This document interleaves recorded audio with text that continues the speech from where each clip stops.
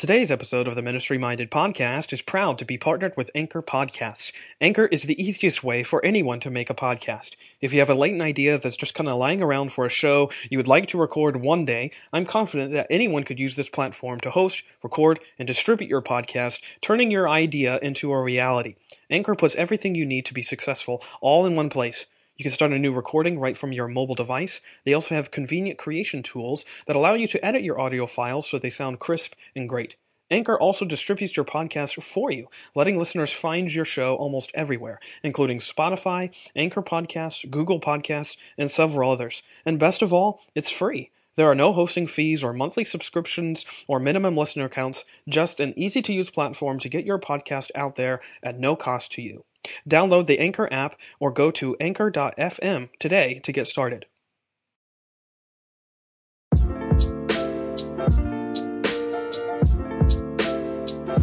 Hello and welcome to another episode of the Ministry Minded Podcast, a show that seeks to marvel at the mercy of God that meets us in our messy ministries. I'm your host, Brad Gray, and this is episode number 25. In this edition of the show, I'm joined again by my dear friend, Abby Tyler Todd.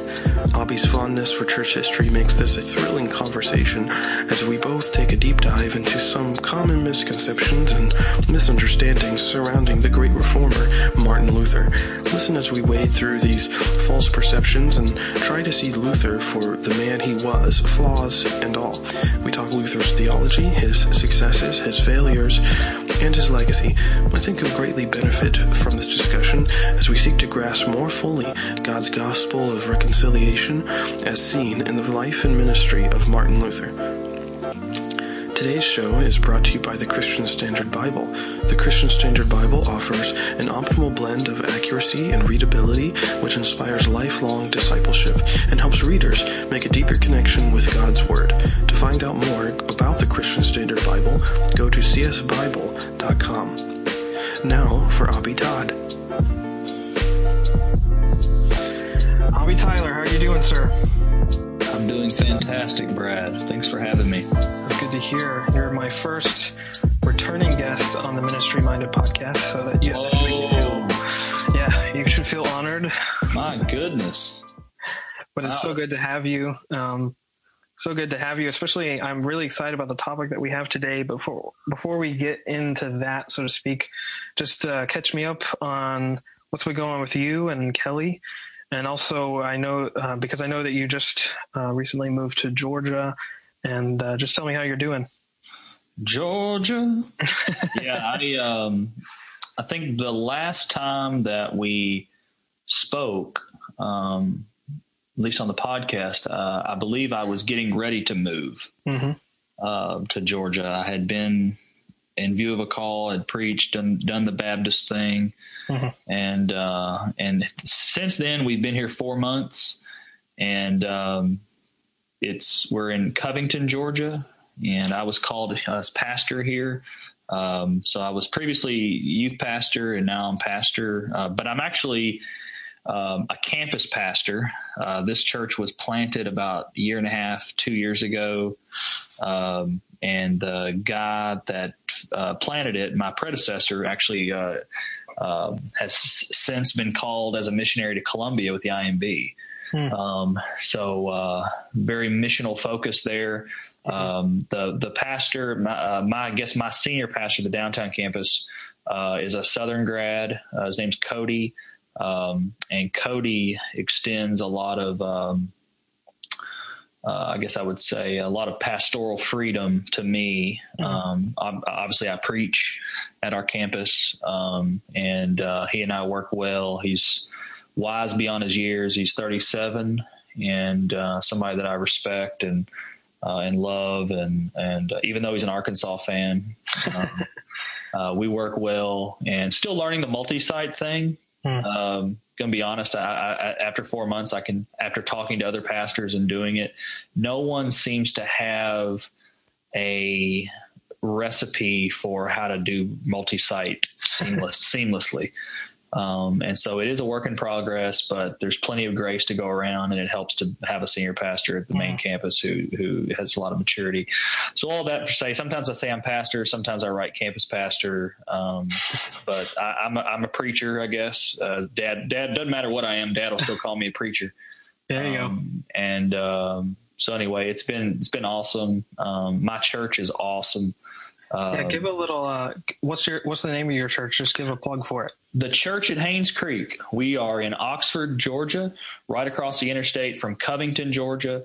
We're a church, we're a campus, a church, if you will. We're a church of about, I'd say, anywhere from 60 to 80 folks, on a Sunday.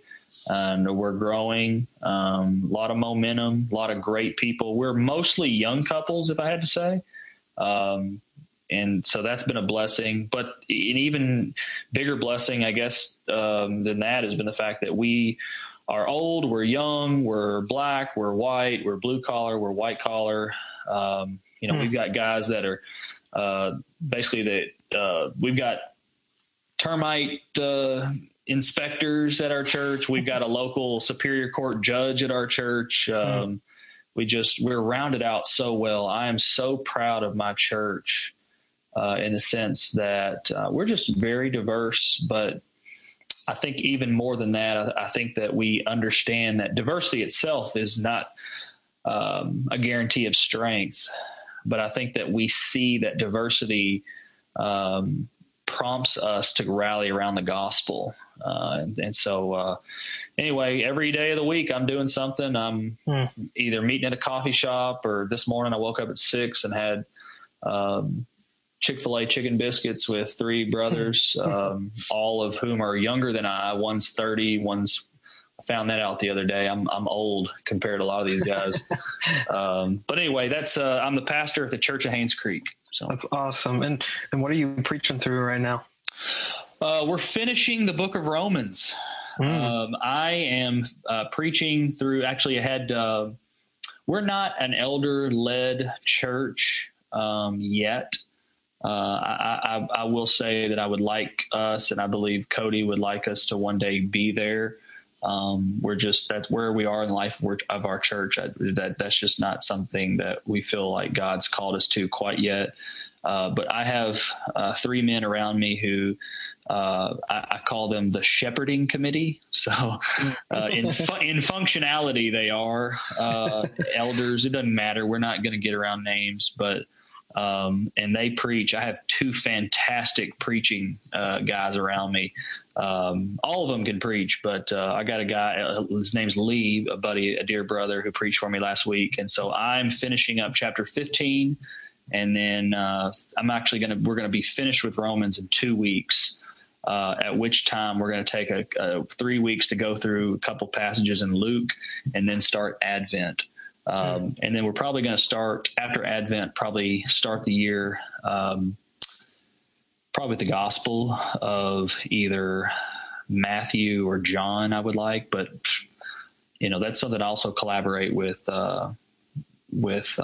Cody at our main campus. So, man, I'm just learning. I tell you, I haven't been in pastoral ministry very long, and I've been youth pastor for 3 years, and now I've got my own local body, and but it's like I'm the guy, but I'm not the guy. And I will say, I have you really have to submit. I think there's an advantage to being campus pastor, although I will say, I went to the Weekender, 9 Marks Weekender at Capitol Hill Baptist with Mark Dever, who knows my name. I don't think that guy's ever going to forget my name. First of all, he has a freakish memory.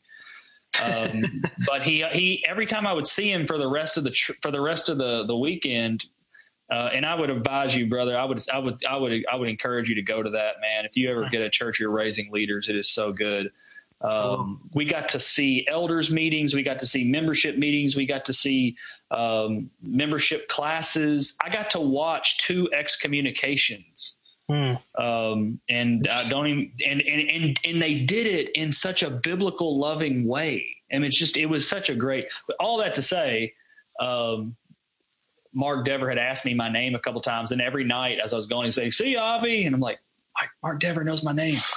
But the one thing Mark Dever does not do, being the ecclesiological purist that he is, he doesn't do multi-site. He believes that he'll make theological arguments, he'll make scriptural arguments, he'll make Greek arguments, for example, like ecclesia.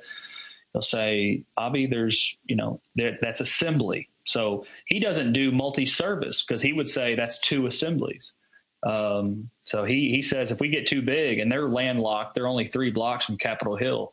If they get too big, they just sprout more churches. In fact, they were sending out a new church to go to Cheverly, which I believe is in Virginia across the river, when we were there. So anyway, all that to say, even though Mark Dever would disagree with the multi-site model, I think the multi-site model does offer an opportunity for different kinds of people to come together. And it also, pastorally, it offers me, a 31-year-old pastor, an opportunity to lead, but also to submit. It's a versatile role. And one that keeps me humble. But it also, Cody also encourages me and empowers me to lead boldly with the Word of God. That's awesome, man. Well, and we're a little bit off topic, but I want to keep going this just because I'm excited for you, and hearing about your ministry is just exciting to me.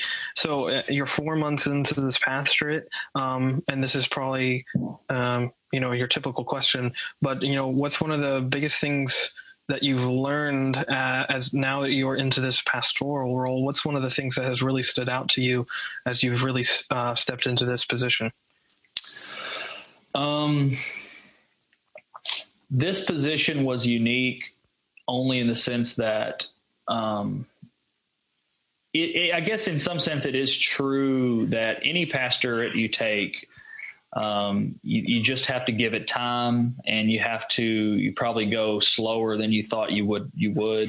A lot of times, I think for most pastorate or pastoral positions, I think this axiom is true: just get to know your people and take it easy. And I think a lot of churches need that. I think my position is unique because even though that was true in some sense, I had to just get to know my people. I had to hit the ground running. Mm-hmm. There was no leeway at all. I mean, we're kind of in our embryonic phase still, and we're growing.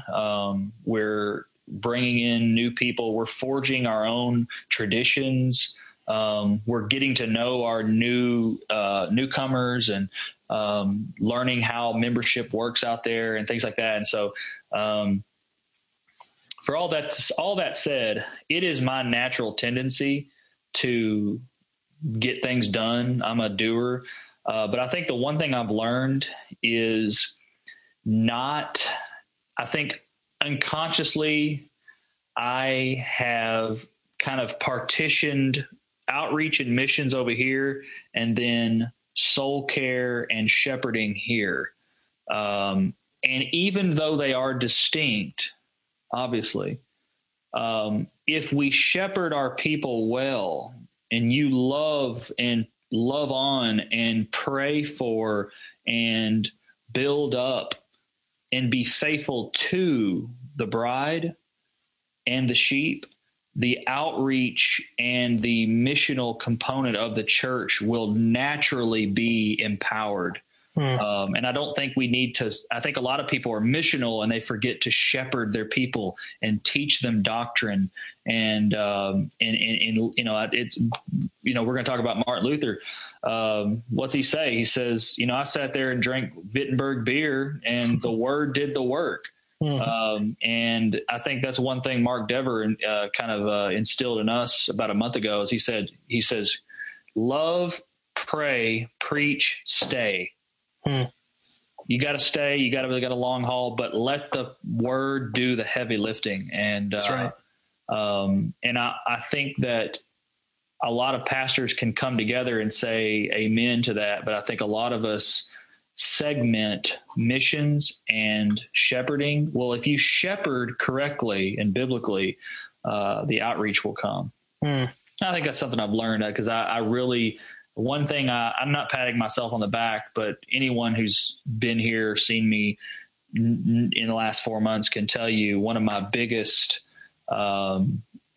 priorities when I got here was just to simply pursue relentlessly everyone who went to our church so that I could get to know everyone, know their names. Because I didn't want to be in month 2 and be asking people's names on Sunday. I didn't want to do it. I want to get to know them. And when you encourage people and you're praying for them and they know you love them, almost everything else takes care of itself. And if I'm wrong, then I'm waiting to be proven wrong. So. That's really exciting to hear. And I'm glad you mentioned that. And we can kind of jump into what I really wanted to speak about tonight, but it's good to hear about your church and everything. One of these days I might have you come in there, my friend. I'm looking forward to it. I'm ready. Real quick, before we start. Yeah. You and I may cross paths in January.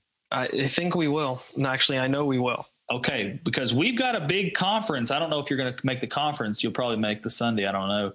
But the Church of Haynes Creek is sponsoring and putting on a conference called the No Longer Strangers Conference based on Ephesians 2:19. It's to promote racial reconciliation in and around the Atlanta area. And we feel like God has put a special burden in our hearts to do that. So you might make that. I'm not sure. I promise I won't make you a speaker.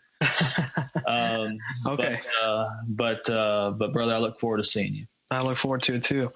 I look forward to it very much, but I'm glad what you were saying about your church and you're learning to let the word do the heavy lifting. That's a good segue into the reformer who was very inspired by Sola Scriptura himself, Martin Luther. And that's who I want to talk about tonight. I want to talk about Martin Luther and his role as a reformer, but also sort of how we've sort of misunderstood him to a certain degree, I think. As with a lot of these reformers, I think you've written before how we forget about Calvin as a pastor. And I think we forget about Martin Luther as a pastor too. We forget that this is his pastoral heart, I feel, is really what drove Luther to do what he did. And in that sense, I think we've sort of misunderstood what he was really doing. And so I sort of want to talk about that. And it's not lost on me the irony of two Baptists talking about a Lutheran. But I think it's okay. I think we can forge through it. And our friends at Christ Hold Fast won't hold us against us if we get something wrong. Well, I'm going to make sure, as someone who has written on Luther, and read Luther fairly extensively, I want to make sure that that everything I say would, expecting these Lutheran brothers to listen and to approve. Very good. So I think, just starting off, I think, a lot of people know colloquially, Luther and his 95 Theses and sort of, nailing these to the door of the Church of Wittenberg and all those sorts of things. But so let's just start right there. What, in your opinion, what really drove Luther's hammer, as is often posed the question? Well, if we just read the Theses, we would find that they're extremely gospel-centered, and that at the time, you talk about kind of committing anachronism and us kind of superimposing our own kind of thoughts upon a historical figure. We want to make sure that we understand that his thoughts about ecclesiology, even about the Pope, I don't think quite yet he was considering the Pope the Antichrist, for example. We see that he wasn't even really opposed completely to indulgences or purgatory that I see. It was very, very early on in his development. Now, obviously he had a huge problem with indulgences. He believed that he could see what they were doing and what they were peddling. But I think if you drilled down even further, you would see that one of his biggest concerns is, and I think one of the first theses is repentance. He defines early on in the theses that repentance is not simply an action, although it encompasses that, but it's a state, it's a posture of heart. It's a state of humility before God, acknowledging one's sin. And I don't want to put words in Luther's mouth, but more or less acknowledging that there is a righteous judgment to be had upon sinners. And then we fall under that judgment. I think that from the beginning, if you want to talk about his pastoral heart, very early on in the theses, he is concerned that the people understand what repentance is and the nature of faith. I will say, we talk about, as you mentioned about Luther as pastor, he wasn't at first. We have to understand Luther's at a crossroads in human history. Even, the University of Wittenberg, for example, was a newly founded university. He was a monk, an Augustinian friar. At that time, you basically, church leadership, if we take a broad perspective of human history, we can see that for the first 500 years of church history, the smartest men and the most powerful men ecclesiologically are bishops. Between 500 and I would say 1500, they're monks. They're in monasteries. Those are the educated men. Right around the 16th century or 15th century, right after the Renaissance, at the cusp of the Enlightenment, you're starting to see the development of the university. And I mean, what more do we have to embody that than a monk who is also teaching at a university, and that's Luther. So I'd say before he was ever a pastor, he was a law school dropout who became a monk, who failed at his first mass, who started reading his Bible and became a teacher. In 1513, he began his first lecture series in Psalms. I love that, by the way. Just one aside. I love that his first series was on Psalms. He was, it's been said that, I'm not sure if it was Pelican or Harnack or somebody said, Luther started out as an Old Testament lecturer. Then he moved on 1515. In 1516, he was the Romans and Galatians lectures. So all that to say, I think if we looked at his evolution, if you will, we would start as there in that, are you familiar with the story where he contributes his conversion to being struck by lightning, then becomes a monk, then becomes teacher. And I think it's then after he establishes himself, not only through the 95 Theses, but with other works, obviously the Diet of Worms and such, he becomes a hero in northern Germany. He makes appeals to the nobility, and he really starts this social revolution with works like the Babylonian Captivity of the Church. With all this starting, I think then he begins to become a parish pastor. Now, I think what you were saying, I'm not sure when you said he is a pastor, I'm not sure if you were necessarily saying professionally, but what you're wanting to get at is he's always had a pastoral heart. Yes. And I would agree with that. I think from the beginning, Luther is intensely concerned with souls. And I think one of his best, if I had to say personally, I think one of his best tools he used to shepherd people was his heavy sense of spiritual warfare. I mean, no one wrote more about the devil, both humorously and seriously, than Luther did. That's right. He was always just, and I think the German word that he used was Unfängtungen, with this sense of foreboding doom, this despair that he had. And of course, that was a lot he had that because he didn't understand grace. He didn't understand justification. Finally, when he read Romans 1:16, and he understood imputation, that's when he said he was starting to understand that despair. But he always had this spiritual sense of just oppression, and then we're going to talk later about his theology of the cross, the theology of glory versus theology of the cross. I think that was one of the other big tools he had in his pastoral bag, was that distinction. Luther would never have approved of the social gospel as the prosperity gospel, because he would say that's just theology of glory. That's just people making God into our image and operating according to the world, whereas the theology of the cross takes its interpretation from Scripture, not as the world would see it. For example, we see a man dying ignominiously, yes, I use that word, on a cross, whereas the theologian of the cross would see a dying, weak man and see that as strength, as him conquering the forces of evil. And so I think two of his biggest pastoral weapons, if you will, were one, his deep, abiding sense of spiritual warfare, and the other, his theology of the cross, that allowed him to see weakness and allowed him to see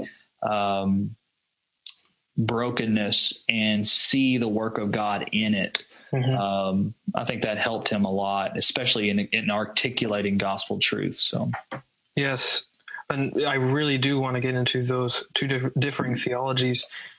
And I think, though, just looking at his early life, we think of Luther as sort of this guy who is undoing, Catholic religion or whatever religious thought. And I think what's interesting about that is he undoes that religion in a very unexpected manner. Just the idea of one of his first theses being the life of a Christian being all about repentance is really opposite to what a lot of people at the time, and then people even now, think about the Christian life. They think of it as one that doesn't always need repenting. They think of it as one that is just continually, getting stronger and more independent. But for Luther, it was all about dependence. And so for that matter, his early years were driven by this sort of seeking after assurance. And that assurance is what sort of led, I think, to really the formation of the Reformation, not to be really Baptist there and alliterate my words, but that assurance. And like you said, it was all about the soul, and it was about the heart of the believer in the conscience. He always speaks about that in his the bondage of the will. So I think that's what I see in Luther. It's like the opposite way that you get at assurance is through repentance, through your own realization that you are undone. And for those that were religious then and now, it's the opposite way that we think about it. Amen. Assurance is, I think you're right, Brad, that we could go so far as to say that the Protestant Reformation was an issue of assurance. I think that Martin Luther is a perfect case, a test case in what bad theology does to the conscience. It's a treadmill. That's, to this day, the Roman Catholic system of indulgence. Well, I guess they don't have indulgences, but imagine indulgences. My goodness. The system of merit, the system of sacraments, which, by the way, Luther reduced to 2 from 7. that whole idea of cooperating with God and having grace infused, that is just so exhausting and wreaked havoc on the conscience. So I think you're right. Assurance. One could just try to place themselves in Luther's, in his shoes whenever he discovers that it's the righteousness of Christ that's given to him through faith. And that is what takes that despair and that doom away, having that assurance. Yeah, I think that's a very good way of putting it. I also say the 95 Theses, it is in large part an academic exercise. Now, was it strictly academic? No. But Luther is a product of his medieval age. That is an academic. Posting theses was not in itself. Now, the way he did it, he did it in a very provocative way, putting on the Wittenberg Castle church door. But posting theses was not a novel thing. That was an act of debate and something that was engaged in frequently at the university level, at least in the medieval era. So in that sense, he used that was the medium he used was in many sense a product of medieval scholasticism. But you're right. When we look further at what he's saying, it's not just pointing at the problem of lax, licentious, crooked monks. It's not just pointing at the ridiculous nature of indulgences. It's also pointing to, like you said, the heart of a believer. And he, one of the things he does immediately is he says, look, this is what penance means. This is what penance doesn't mean. Penance is not put something in the coffer. Penance is not do a rosary and then, it stems from an internal heart posture. And I think you're right there. I have no problem whatsoever making this statement. The Protestant Reformation was a struggle for biblical assurance. So I would totally agree with that. And I think what I love about Luther is that he constantly points you to an assurance that's outside of you. And so instead of you meriting this assurance through, like you were talking about, indulgences or through the sacraments or through penance or through whatever, all the different things that the Catholic Church, and not just the Catholic Church, but even just our religious, old Adam wants to find that assurance in, he constantly points, I like how he always refers to it as this alien righteousness, this outside assurance that comes on you. And that's why his emphasis on this imputed righteousness, this grace that comes to you outside of you, I think is so not just, for lack of a better word, it's radical in that sense, but it's so formational. And that's why I think it caught on so well, is because it was deeply, and just like in your piece that went live today on talking about Reformation as recovery, it really recovered the truth of the gospel. And I think that's so important. Wow. I love your shout out to my piece. That was really awesome. And once to your point, Brad, if we step back, doesn't he operate in dichotomies? Think about it. Theologian of the cross, theologian of glory. He actually writes a piece called The Two Kinds of Righteousness: alien righteousness and what he calls proper righteousness. Simul, what's the Latin? Simul justus et peccator, at simultaneously just and sinner. It's like part of, I'm not sure if anybody's ever written on that. That'd be a good blog. Is Luther operating according to these dualities.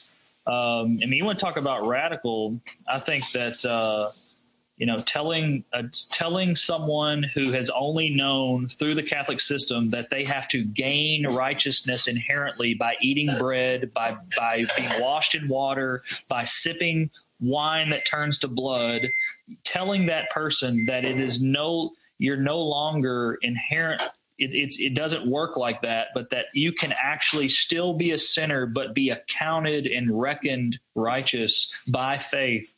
I think that all of his theology can be driven around a lot of those dichotomies that he establishes, because it's in his mind.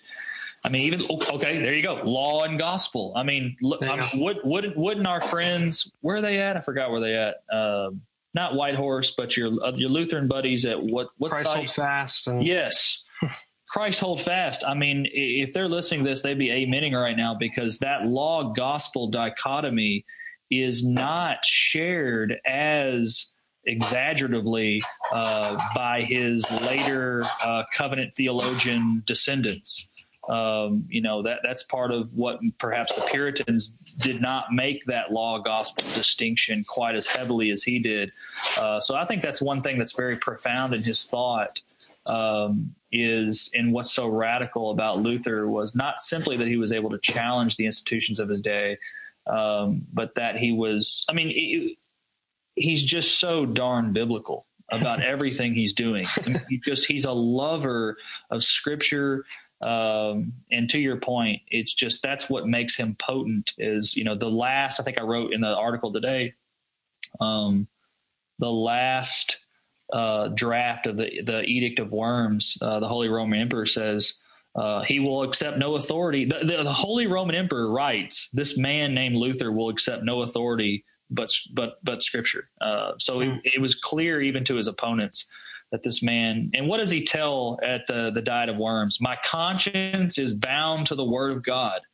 If you could be a fly on the wall to hear him tell that and shake defiantly. I think that's what drove him, is his faithfulness to Scripture, and in the sense that what he was doing wasn't novel. It was already just laid out there for him. Yep. So anyway.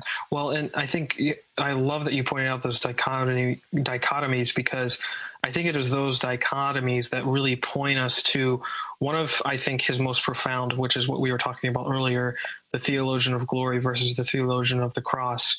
And I really just love, and also about dichotomies is because going back to them, it really brings us back into that idea of tension, and the tension between, simultaneously saint and sinner, and simultaneously preaching law and gospel, those sorts of things. And for Luther, it wasn't about dispelling that tension necessarily. It was almost about embracing it. And that's, I think, where we get to the theology of the cross. It's really embracing the tension that right now in this life, you are both a saint and a sinner, and your assurance is the hope that Jesus will make you fully saint. He will sanctify your whole body. And I think that really points us to the theology of the cross, is the idea of suffering that tension in the here and now. And so if you can, let's just sort of get into that, and let's walk some of our listeners who aren't maybe familiar with these sort of concepts. What's the difference between a theologian of glory and a theologian of the cross? I would, theologian of the glory, functionally, one is operating according to what they see and what they experience in the world, and one is operating according to what they read and what they believe, according to the Word of God, that external Word. I think in one of his lectures, I forgot, Michael Horton was quoting this, I believe, somewhere, where in one of his lectures I forgot where it was, but in his lectures he says that the Spirit only operates according to the external Word. That externality was huge for him. Of course, we see that external too with the alien righteousness, that same external theme. But the Word informed all of what the theologian of the cross knew and lived, because the theologian of the cross, let's take a modern example, for instance. A theologian of glory sees a man who doesn't make a lot of money, who works a shift job, who doesn't necessarily look handsome. He's not necessarily successful according to the world. Maybe no one really has ever heard of him. The theologian of glory would say, well, that man isn't successful and beloved by God. He's taking his visible cues and adding up all these worldly things and equating that with disfavor with God. Whereas the theologian of the cross would see, oh, that man reads his Bible. That man puts his faith in Christ. That man follows hard after Jesus and serves his wife and loves his family well. Even though the world would say that man isn't successful, the theologian of the cross says this man believes in the gospel, therefore he is blessed. And so I think a lot of it, I think for me, practically, if we could flesh out the difference with theology of the glory and theology of the cross, one, it centers around the cross, because the theologian of glory would look upon a dejected, disrespected, spat upon, crucified Savior and go, who in the world is that guy? Whereas the theologian of the cross sees victory and triumph. And I just think today, if you want to look and see what a theologian of glory looks like, look at Prosperity, look at T.D. Jakes, look at Joel Osteen, look at these guys. I mean, they're operating according to the world. They take earthly principles and they think that the kingdom of God measures success and prosperity in the same way that the world does. And the theologian of the cross knows that that's just simply not the case. And we see that. And I think the reason he's called the theologian of the cross is that theology is most epitomized by a man dying on the cross and conquering the entire world. And so I think that's, if I had to flesh that one out, that tension, I think you had a really good point earlier, Brad. It's not that he's simply living with it. It's that he's reveling in the tension. He loves that. I mean, and I just have to think he probably just reveled in this theology of the cross in the midst of an archaic medieval Roman Catholic system, which said the Pope has the power, therefore he is most blessed by God.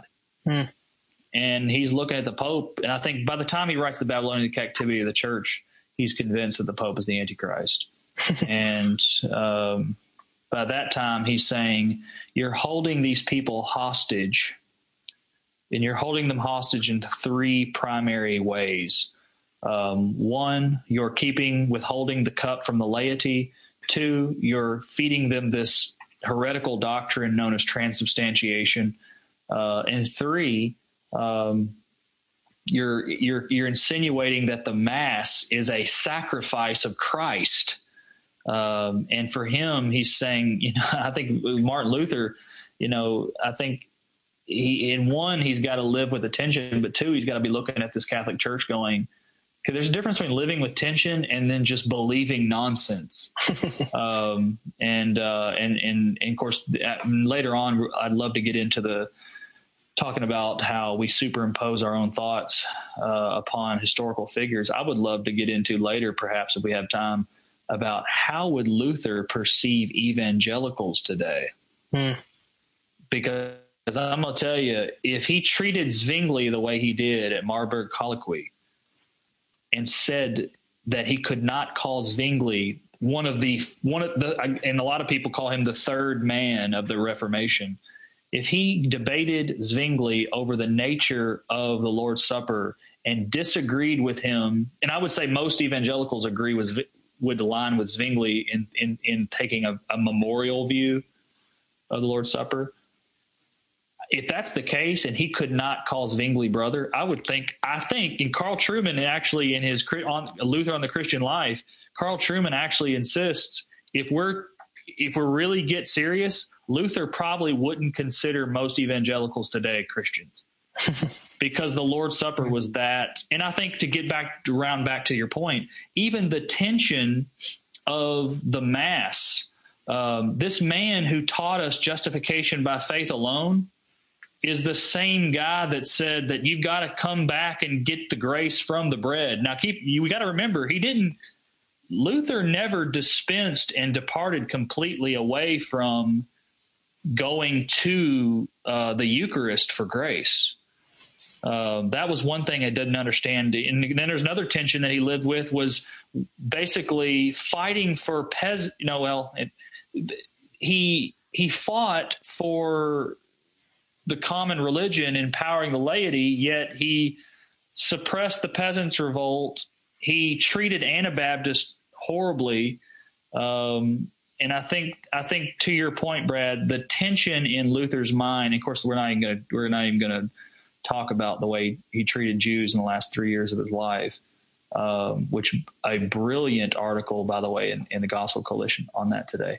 To your point, Brad, I think the tension for Luther made him a genius and made him the world's first Protestant, but it also, in some ways, also was sometimes his weakness.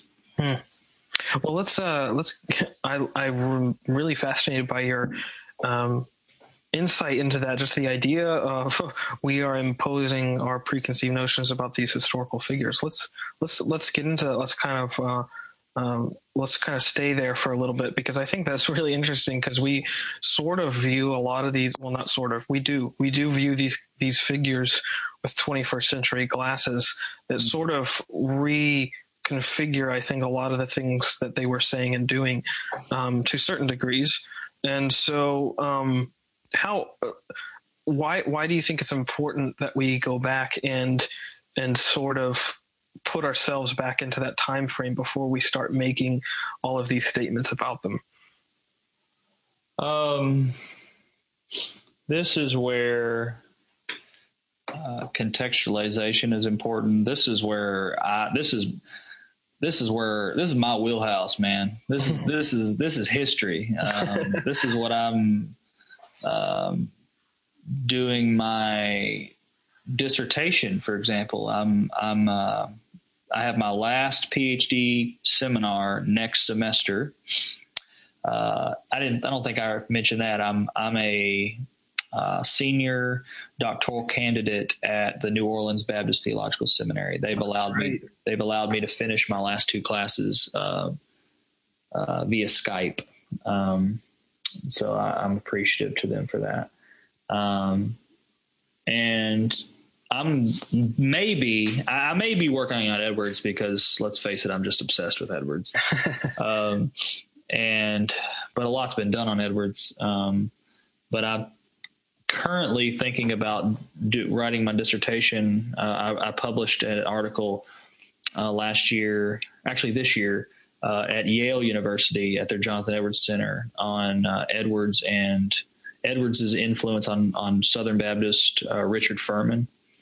Mm-hmm. And Richard Furman is and was by many called this great guy, Basil Manley Jr., for example, who's a Baptist, whose family ended up starting Southern Seminary. He said this Furman was the wisest man he ever knew.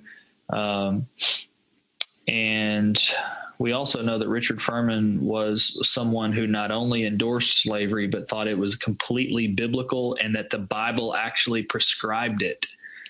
And so when we get to know these historical figures, we have to understand them on their own terms.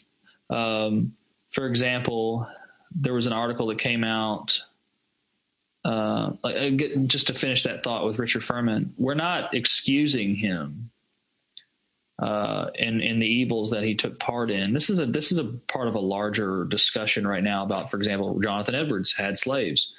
What do we do with all these guys who seemingly, what do we do with Luther? He wrote The Jews and Their Lies 3 years before his death. Horrible things.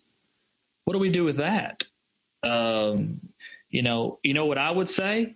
I think we go back to one of Luther's principles, which is simultaneously just and sinner. This man is flawed.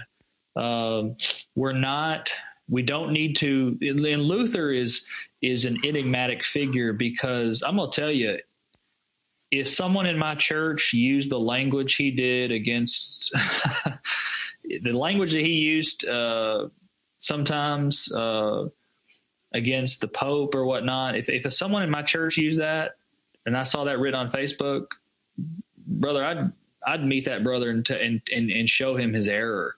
I mean, he told me, or who was telling me the other day, something that Luther wrote.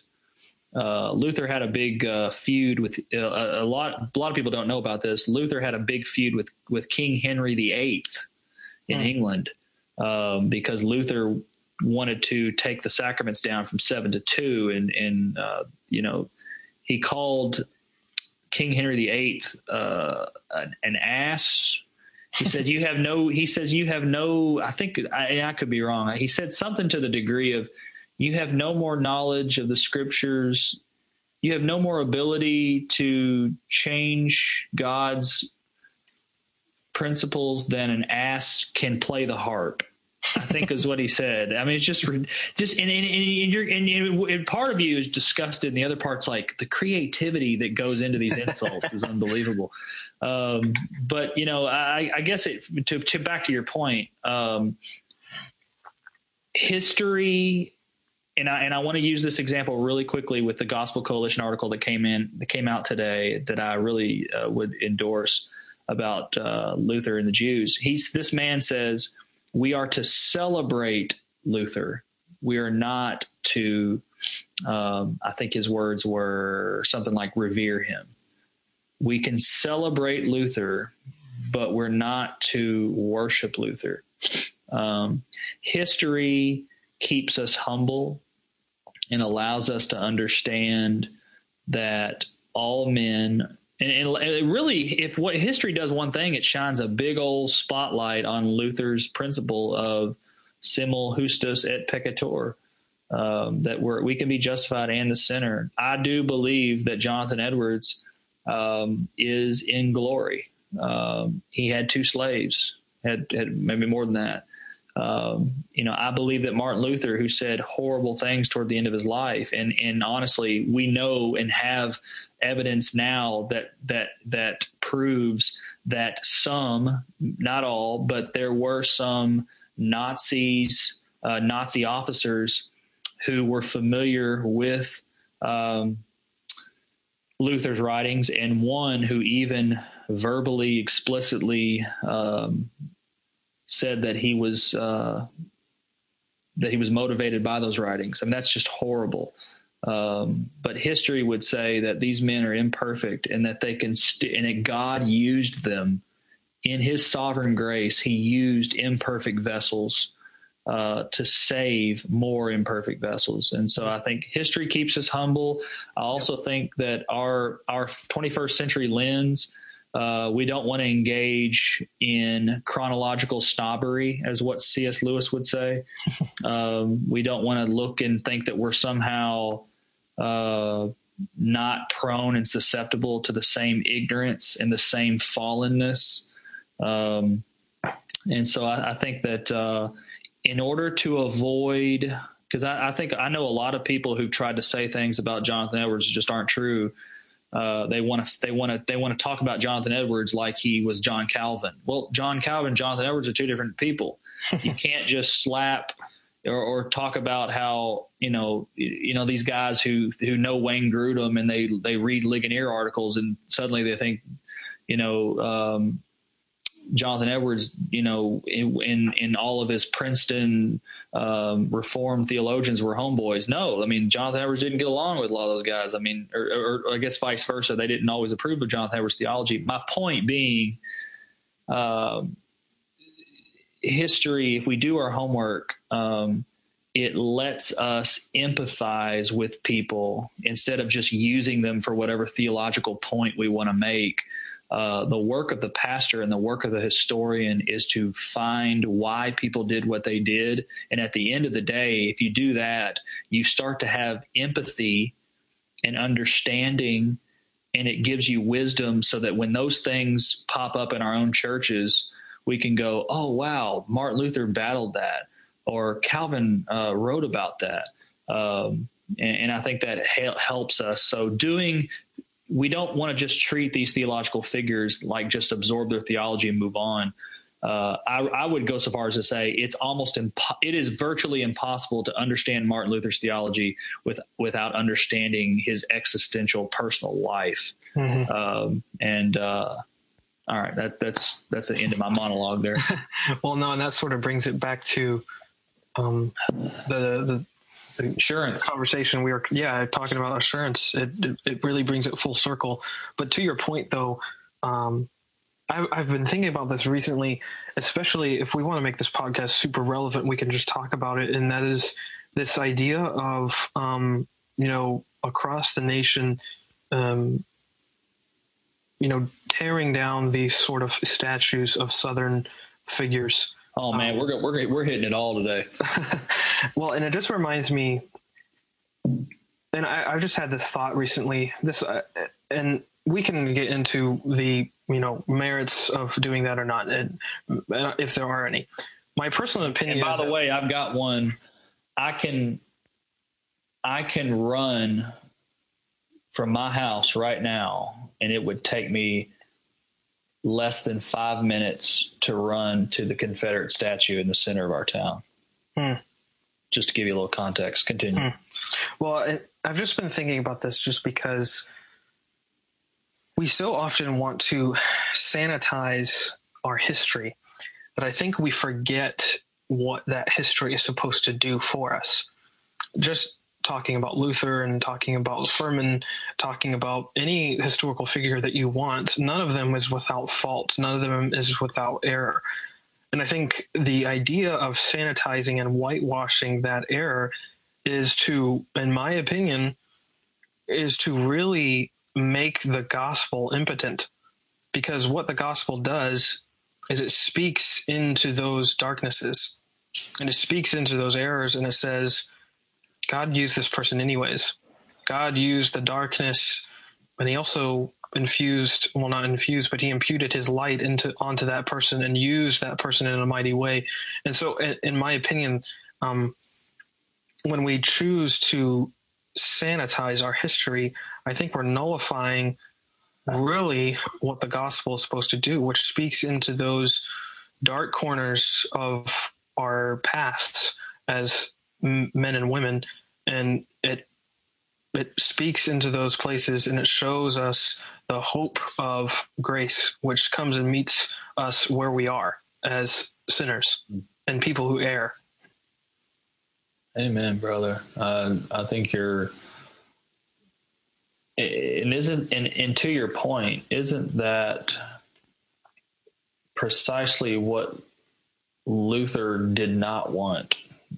Do you think Luther would want, matter of fact, I know he didn't. There's no way Luther wanted a church called the Lutheran Church. There's not. They developed that later. Mm-hmm. He was a what? He was a reformer. He believed in the one holy, Catholic Apostolic Church.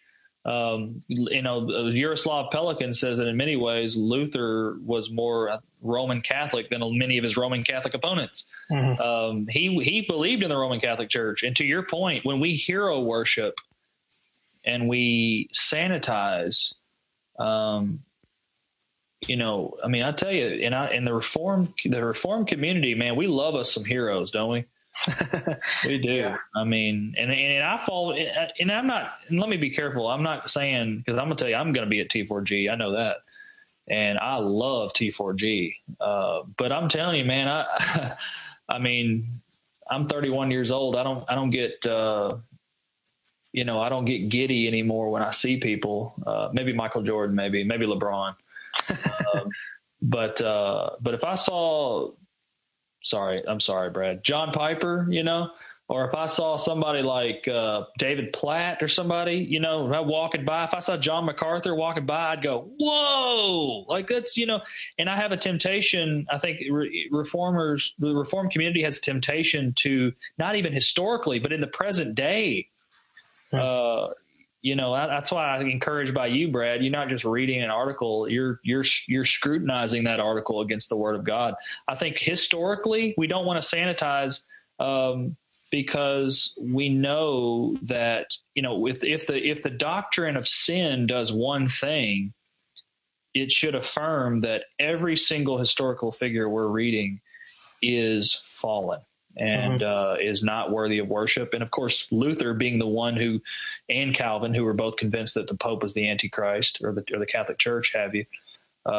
They would say, "Look, don't venerate the Pope and don't venerate me."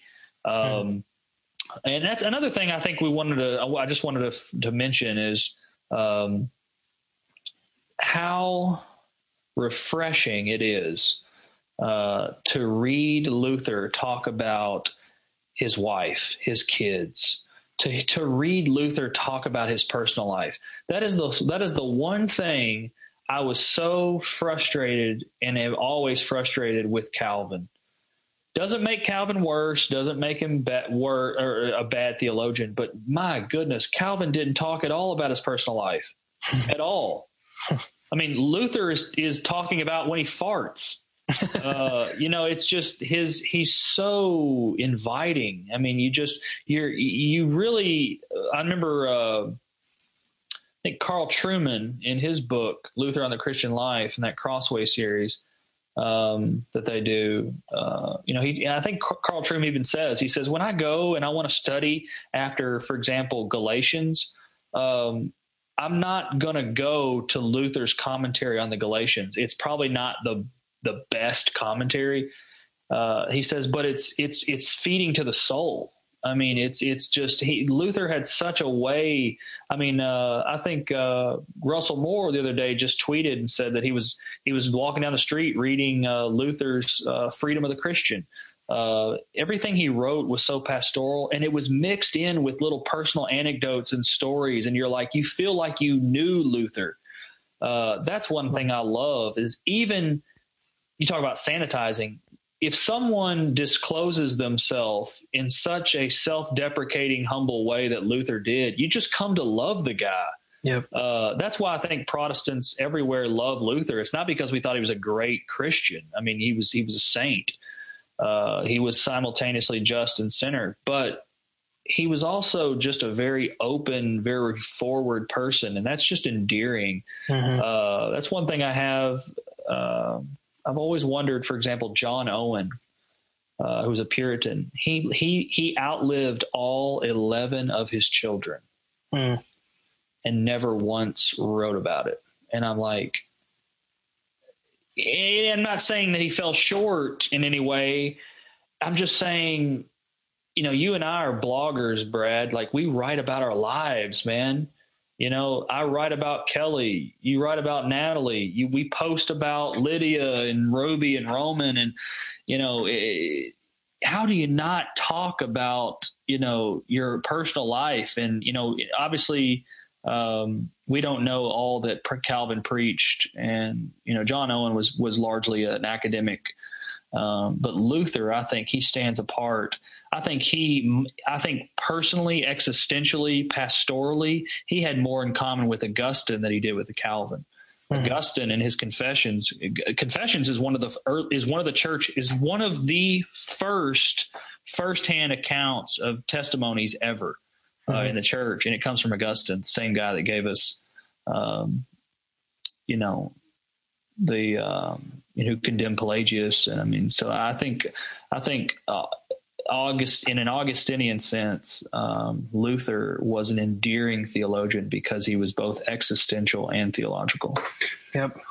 Well, and that's kind of why I have been drawn to him. But also, I think, just going back to our small discussion on this idea of sanitizing history, and I think that in an unironic sense, that brings us full circle again back to this idea of tension, is the idea of looking at history with the eyes of the gospel sees both the saintliness of these people and also the sinfulness of these people. And it helps us to, I think, better understand the gospel.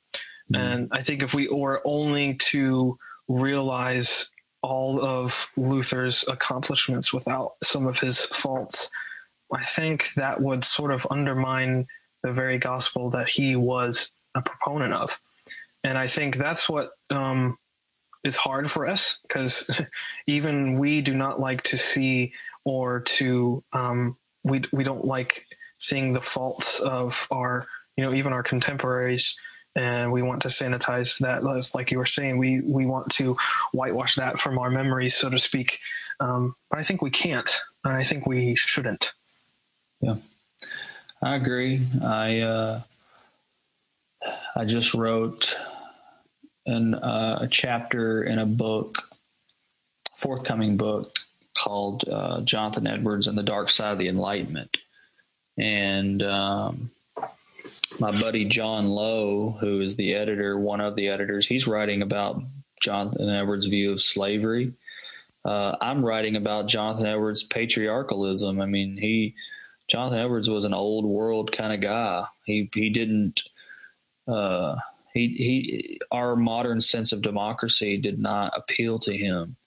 And that's pretty tame. But to your point, I think there are some very, very disturbing things. Relatively speaking, not very many, but Luther did write some very offensive, hurtful, sinful things. I think that if we are affirming what he wrote in, for instance, Bondage of the Will, then we would understand that sin still, it does not have dominion, but we still are waiting to attain the resurrection. Mm-hmm. That's right. And I think you're right. I think like Philippians 3, for example, he starts us out saying that we have that righteousness from God through faith. Then he says we got to run the race. And only then, at the end, when we attain the resurrection, will our bodies be transformed. I think that what gives me hope is knowing that Martin Luther, let me put it this way, if Martin Luther's not in heaven, I don't think I have a shot.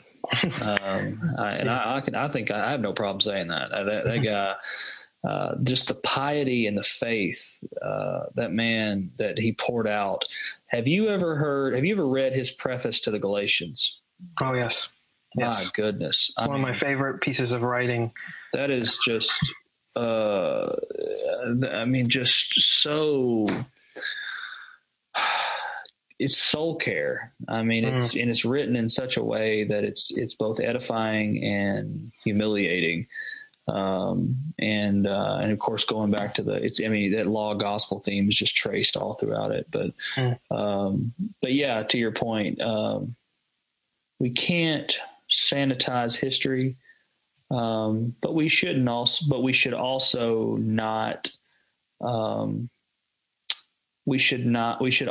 not stand over them as if we are on a hill. Yeah. And I think right now, the zeitgeist, if you will, the spirit of the age right now in 21st century Western culture is to stand over these historical figures in some sense of superiority. And of course, that just takes us right back to this debate over these statues and whatnot. I am a former Confederate reenactor. I have family who fought in the Civil War. I love history and Southern history, but I also have 2 black children, and I think that Luther. That's a neat question. What would Luther think about this? I don't know. He's a magisterial reformer. Let's keep that in mind. And he didn't treat Baptists too well, at least Anabaptists. And I would say the one thing, because Luther, he dealt with the Peasants' Revolt. He dealt with Karlstadt when he came home. He really associated memorialism in Lord's Supper theology with memorial theology in Lord's Supper. He associated that with social revolution. because he saw it in Karlstadt. He saw it in others. And I think that I don't know what he would think about these issues. I would like to think that he would put no stumbling block in the way of the gospel. But I know that at all costs, just because I see it demonstrated repeatedly in his life, he would feel that the two kingdoms, well, there you go, another dichotomy.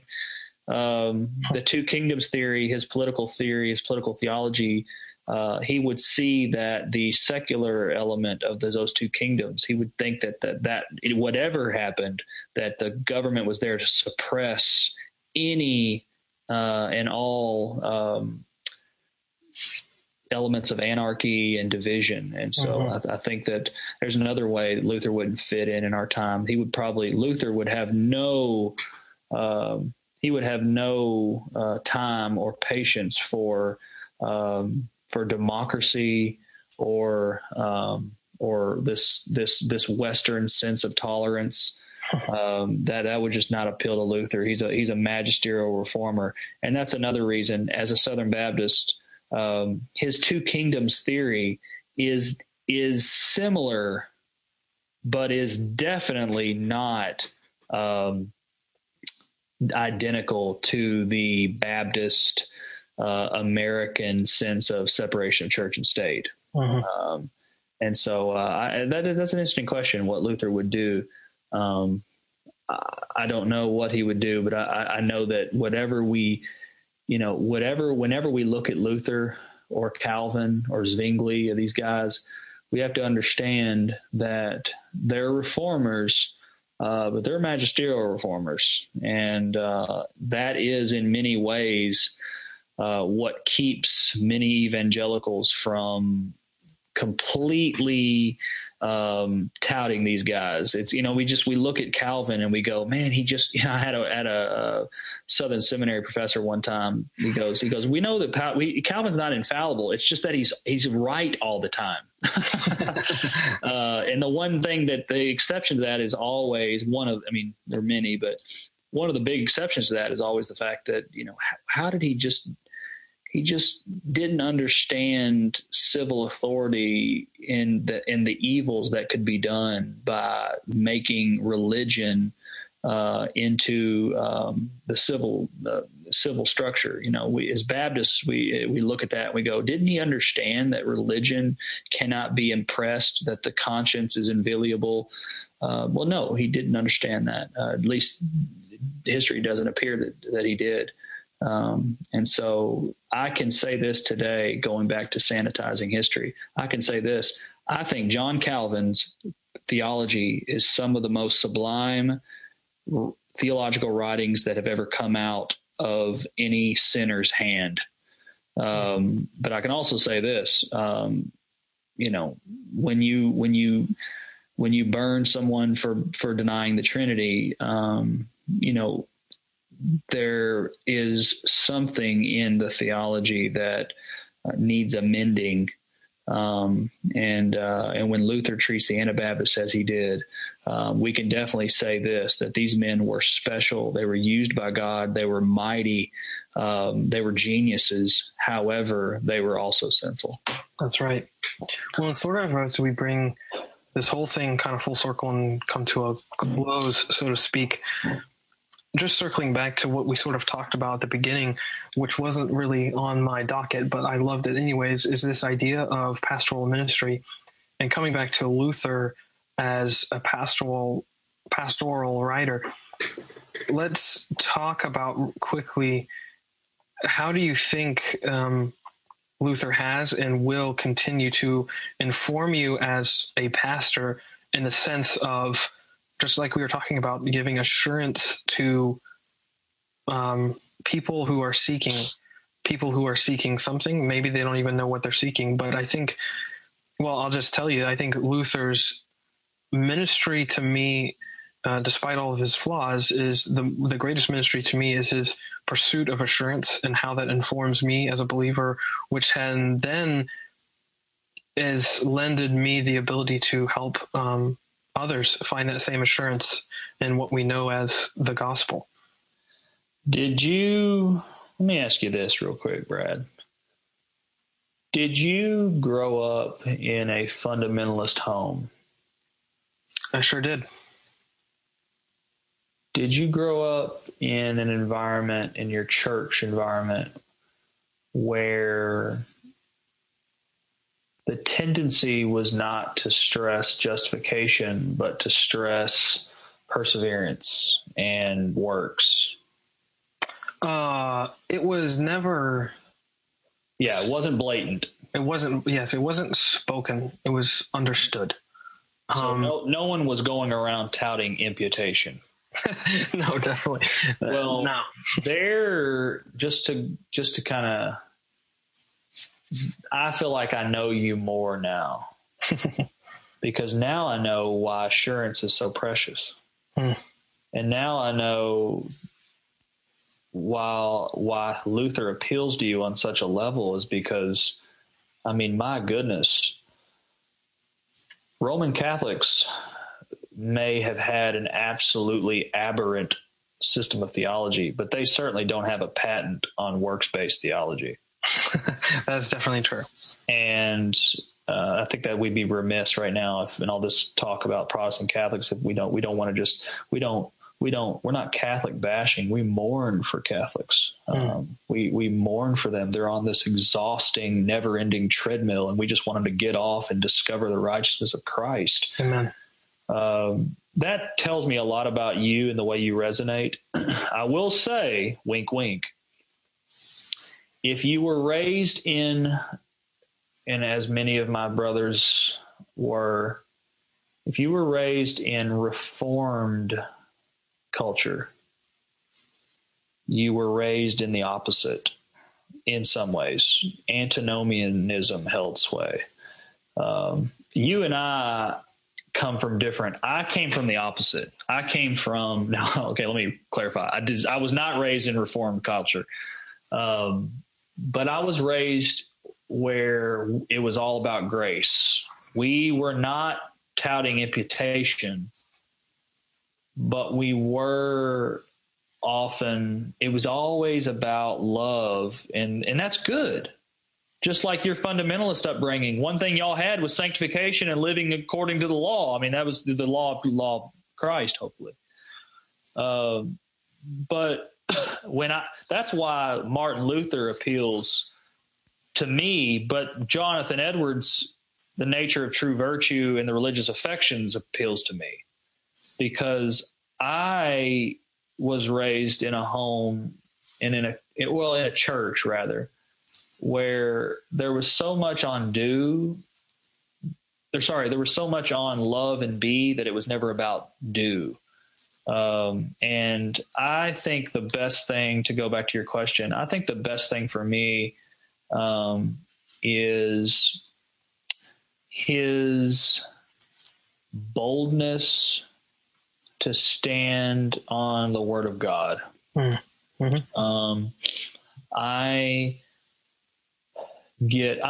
Have you ever heard me preach?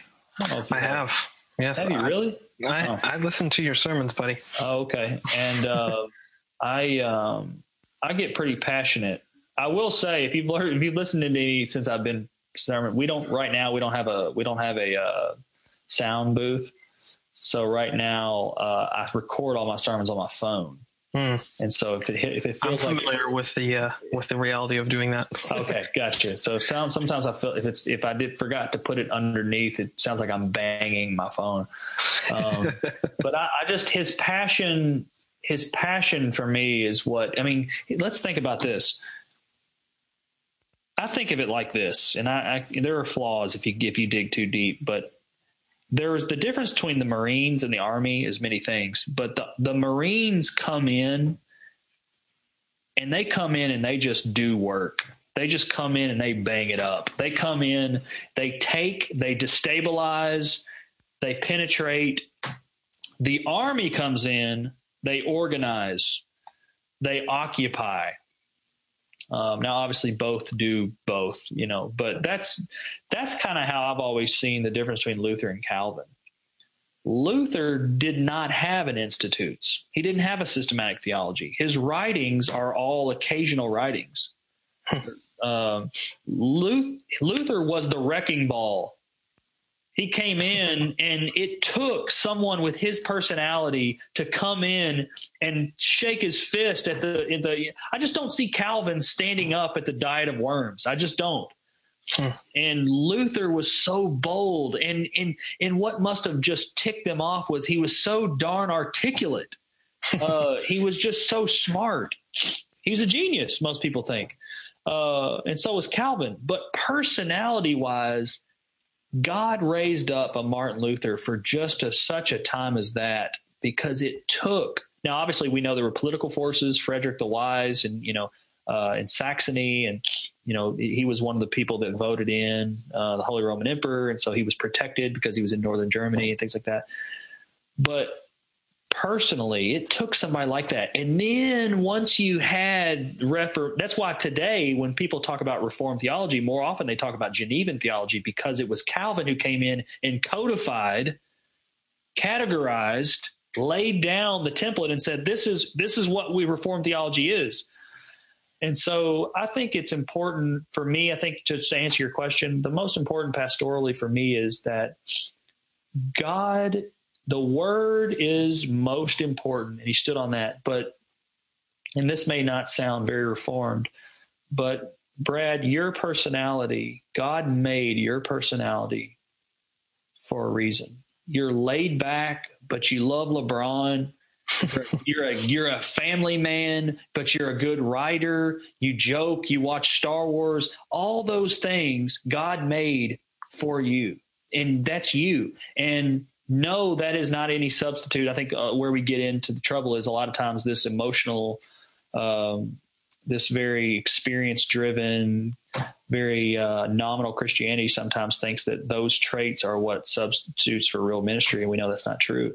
But if you're doing the work of the pastor, and you're preaching his word, you're being faithful over time.